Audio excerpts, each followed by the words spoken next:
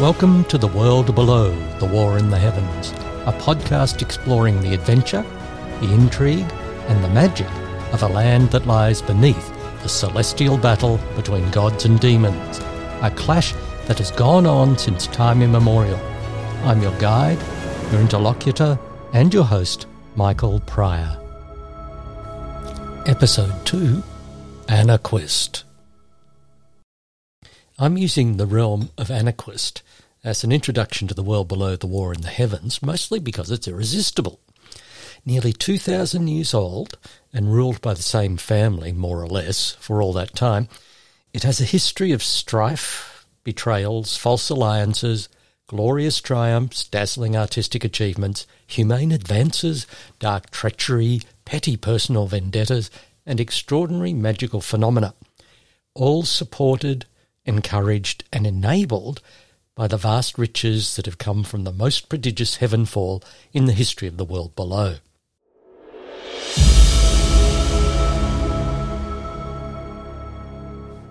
Geography. Let's get some idea of where Anaquist actually is in the world below.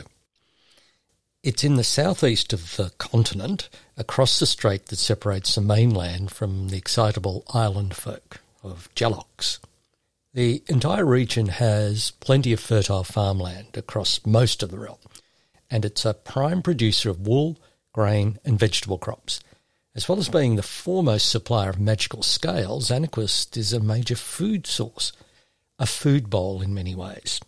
The capital city, Anaquist, isn't on the coast. It's in the Central Plains region, close to the Gefo River. It has a river port, Beacon, which is a few leagues away, and it has a coastal port, Miro, where the Gefo meets the sea.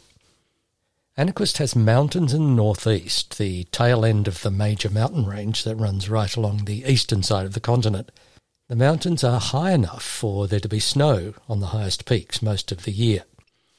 The western side of the state is even desert and arid regions. Another large river, the Inman, provides much of the nominal and defensible north and west border of Anaquist, as it runs from high in the mountain range and flows west and southwest to meet the sea in the wilderness near Anaquist's closest westerly neighbour, Tinland. The Gefo is a major branch of this river.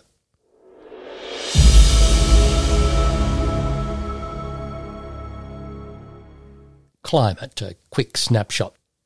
The climate across Anaquist is mostly what we'd call Mediterranean. Coolish winters, extremely rare snow throughout, except on those aforementioned mountains. Hot summers, quite extremely so in the far northwest, where long arid stretches are common.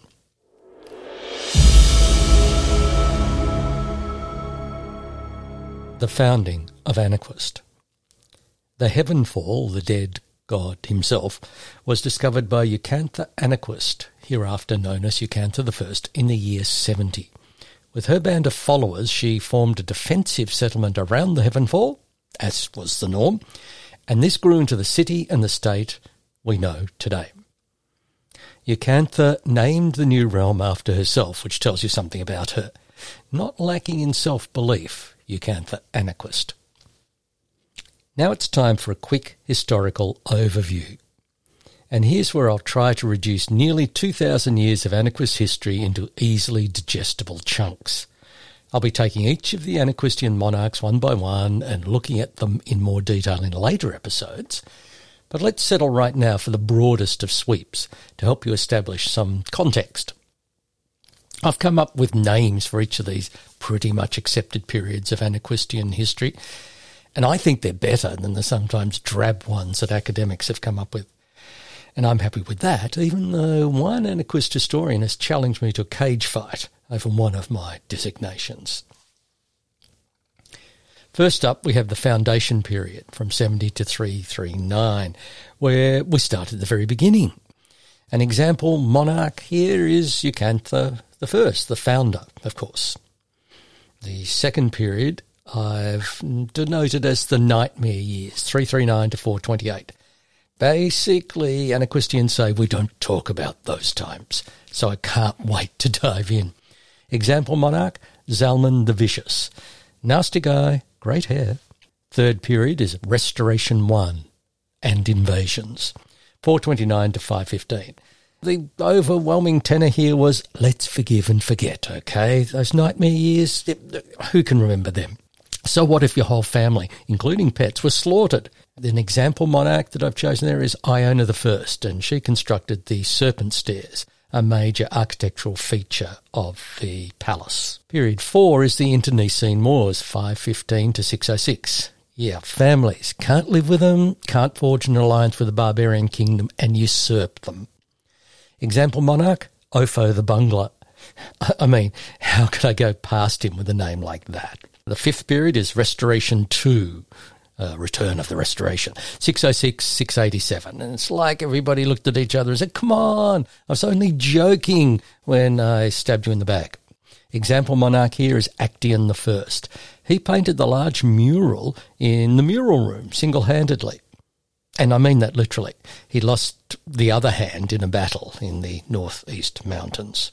Period 6 is expansion, empire building, 687 to 985. And it's like here they're going, bigger is better, right? Example monarch, Blaise II. She expanded the port at Miro, including extensive fortifications. Boring but successful. Period 7 is contraction. After expansion comes contraction. Back to core business, 985 to 1131. The example monarch here is Daimon VI. And I've chosen him because there is one rather cryptic inscription carved over the lintel of a door in one of the less used parts of the palace. And all the inscription says is, Daimon VI, not a very good daimon. Period 8, interlopers, 1131 to 1168. Yeah, where did they come from? Who are they? What did they do with my crown?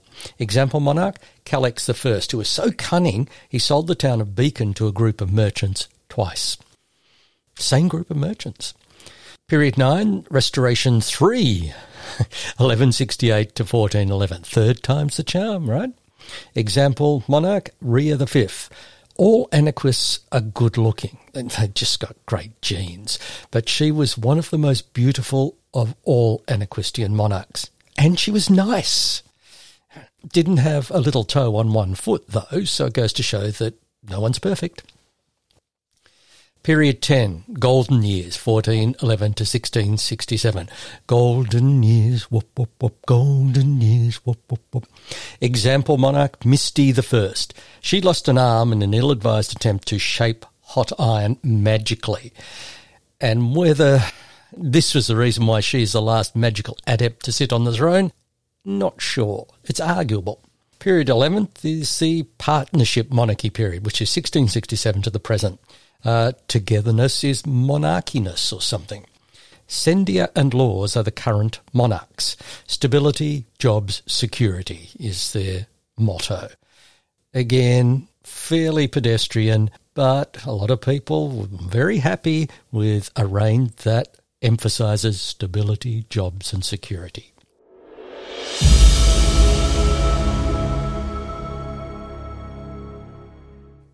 Anaquist today. I think it's pretty fair to say that Anaquist is the preeminent realm on the continent, socially, culturally, economically, militarily. The capital, Anaquist, is made up of the stronghold, and the stronghold is the original area, the oldest part of the city. It includes the castle, which has been much extended, over the hypogeum. Now, the hypogeum, I'll get to that in a moment, but that is the core of the power of Anaquist. Other official buildings inside the stronghold, inside the walls of the stronghold, include the Library of Souls, the barracks of the Royal Guard, the Royal Temple, and the 19 fountains of Ruin II. Loved his fountains, did Ruin II. And outside the stronghold is the other part of the capital city, and that is Lowtown. Lowtown just grew around the walls as people flocked to share the riches of the Heavenfall. It's where the ordinary folk live. Let's talk about the hypogeum. The hypogeum is one of the most remarkable aspects of Anaquist. And let's face it, Anaquist has lots of remarkable aspects. In some ways, it is the heart of the power of Anaquist, because the hypogeum houses the body of the dead god.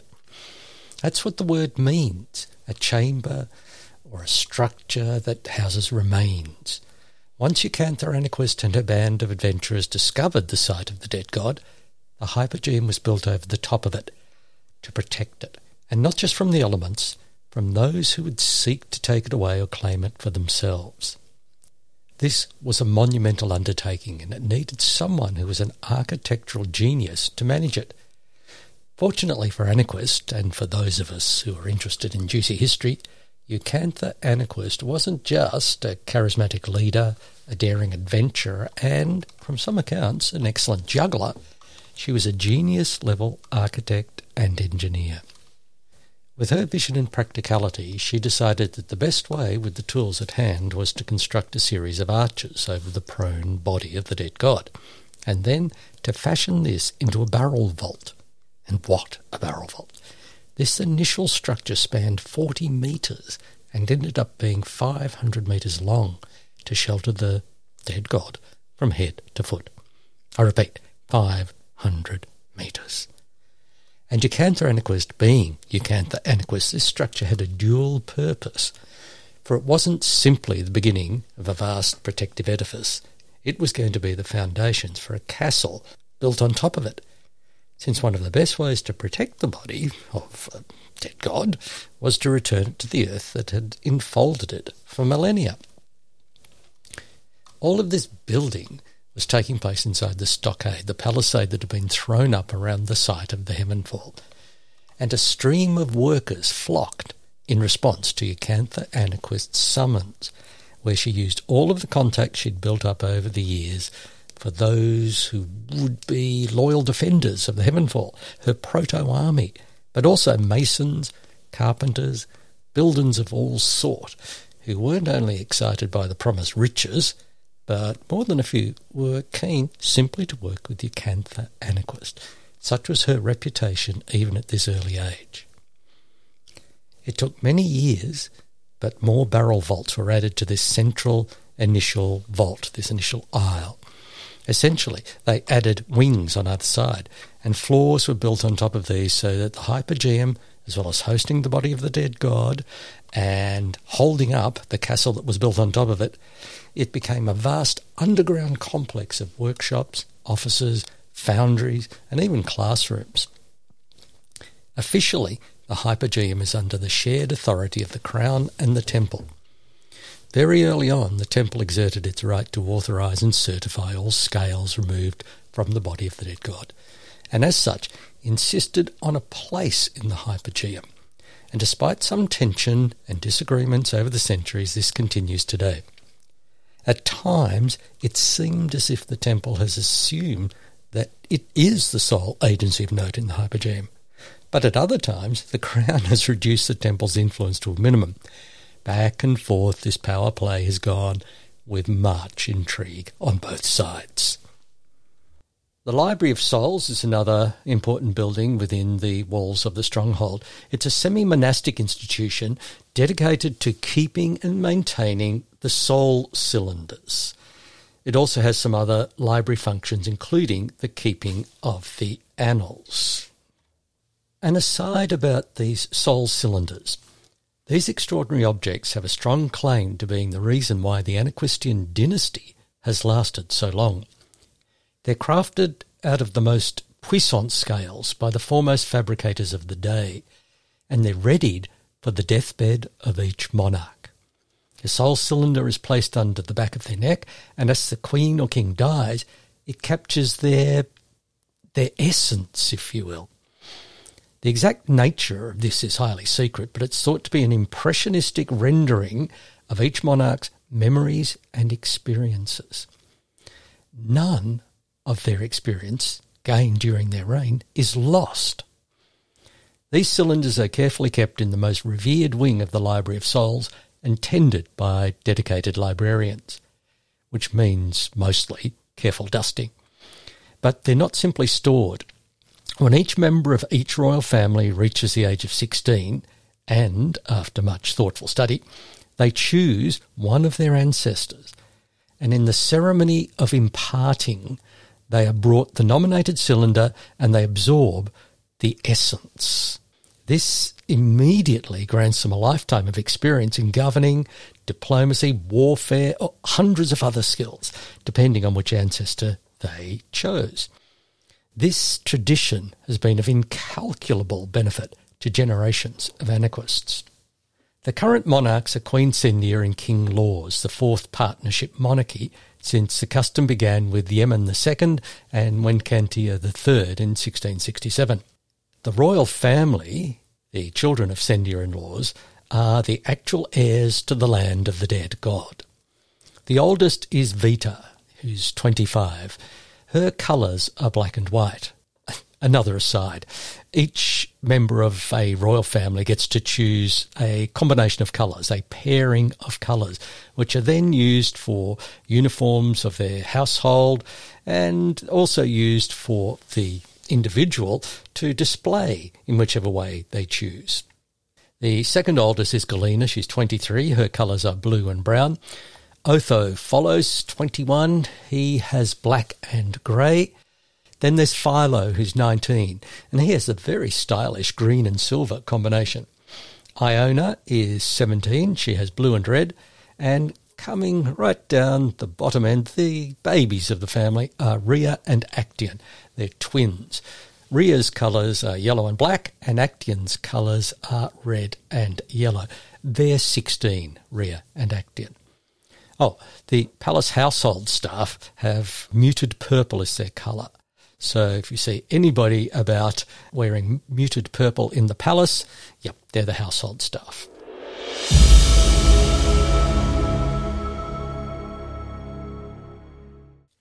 Since I've given you some idea of the royal family, it's probably worthwhile looking at this business of succession in Anaquist. Who gets to be the monarch when the old monarch dies or abdicates? Well, since the earliest days, the Anaquist family has had no truck with primogeniture, and certainly none with patrilineality, which is a word that just rolls off the tongue, doesn't it?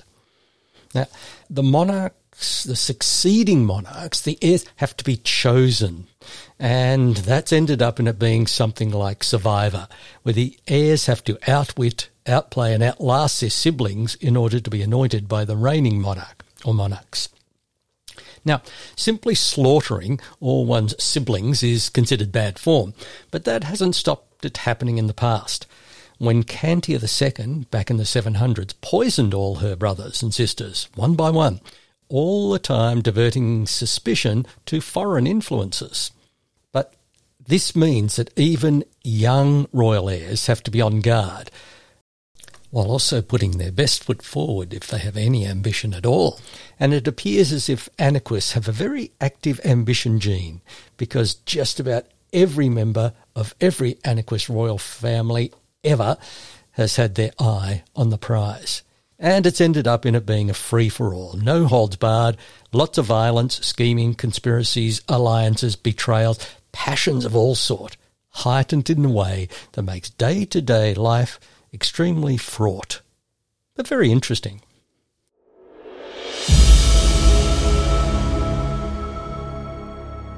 First, a word about our primary sources, to give you some idea of where all of this information about Anaquist and the world below, the war in the heavens, has come from. And of course, we base a fair bit of our knowledge of Eucantha Anaquist and every monarch on the annals, the official record of each ruler's reign, the volumes of which are kept in the Library of Souls.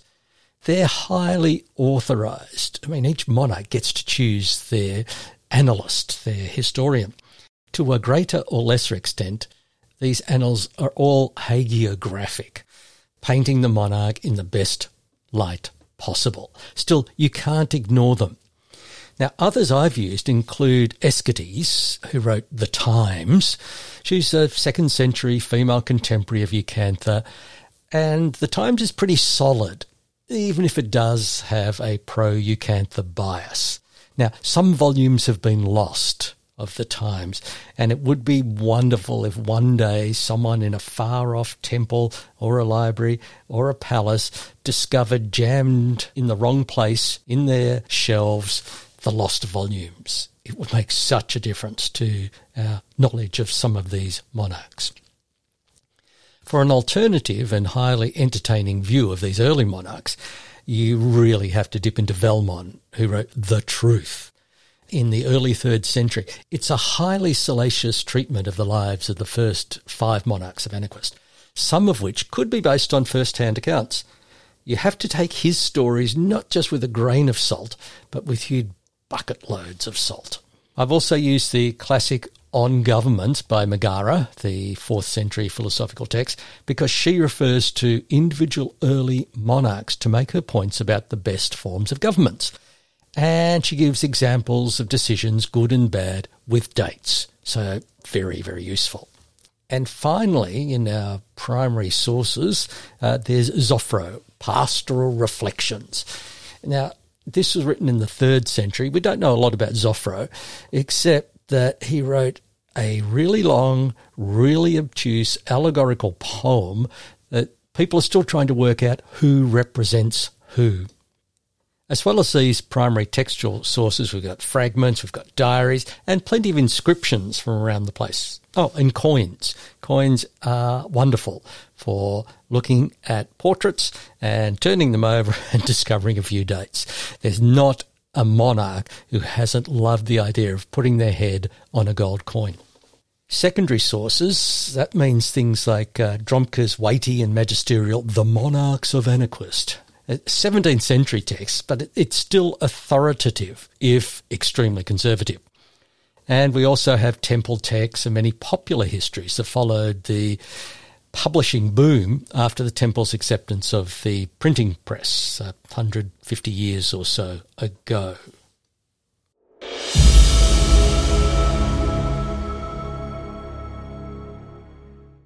Currency in Anaquist.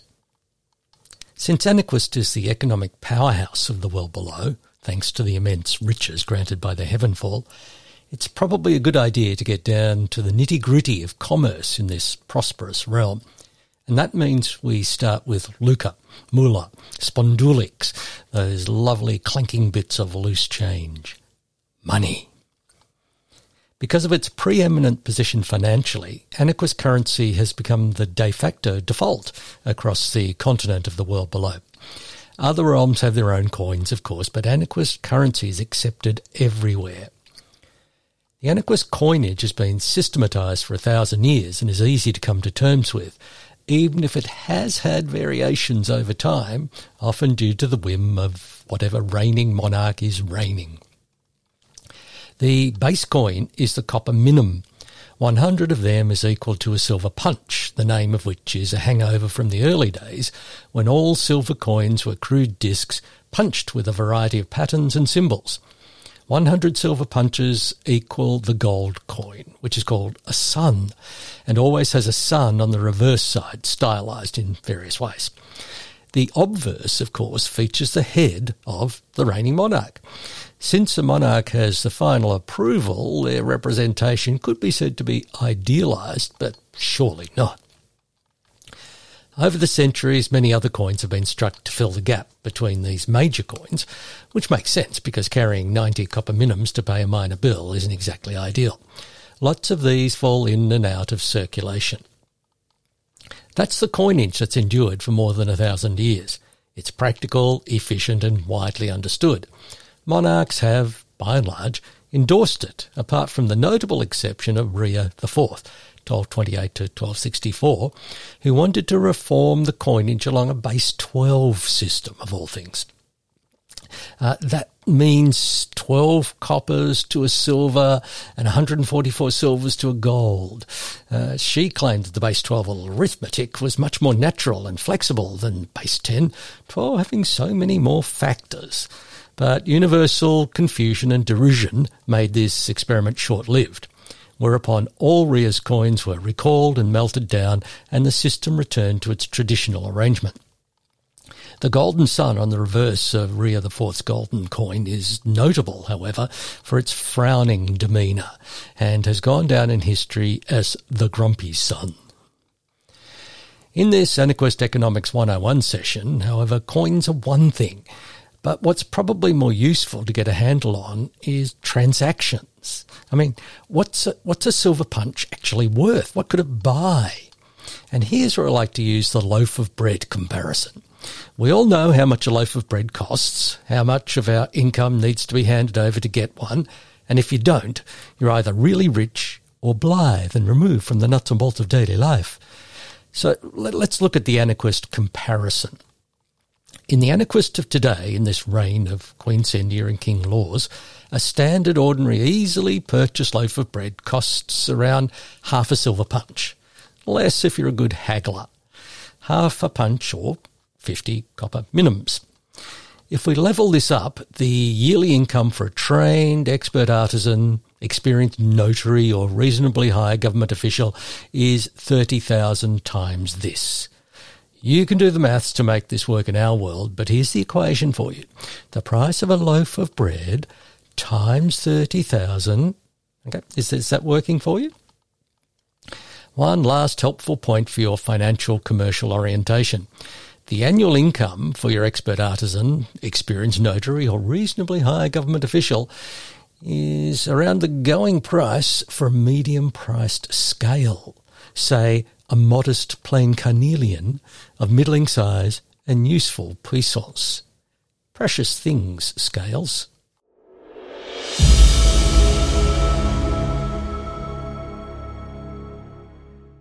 And that's it for our introduction to Anaquist, Episode 2 in The World Below, The War in the Heavens.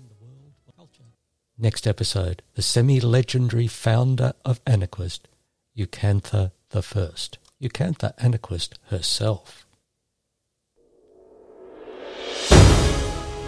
This has been The World Below, The War in the Heavens, a podcast exploring the history, culture and esoterica of the world below, a continent of magic and mystery with inhabitants who keep one eye on the sky at all times. I've been your host, Michael Pryor.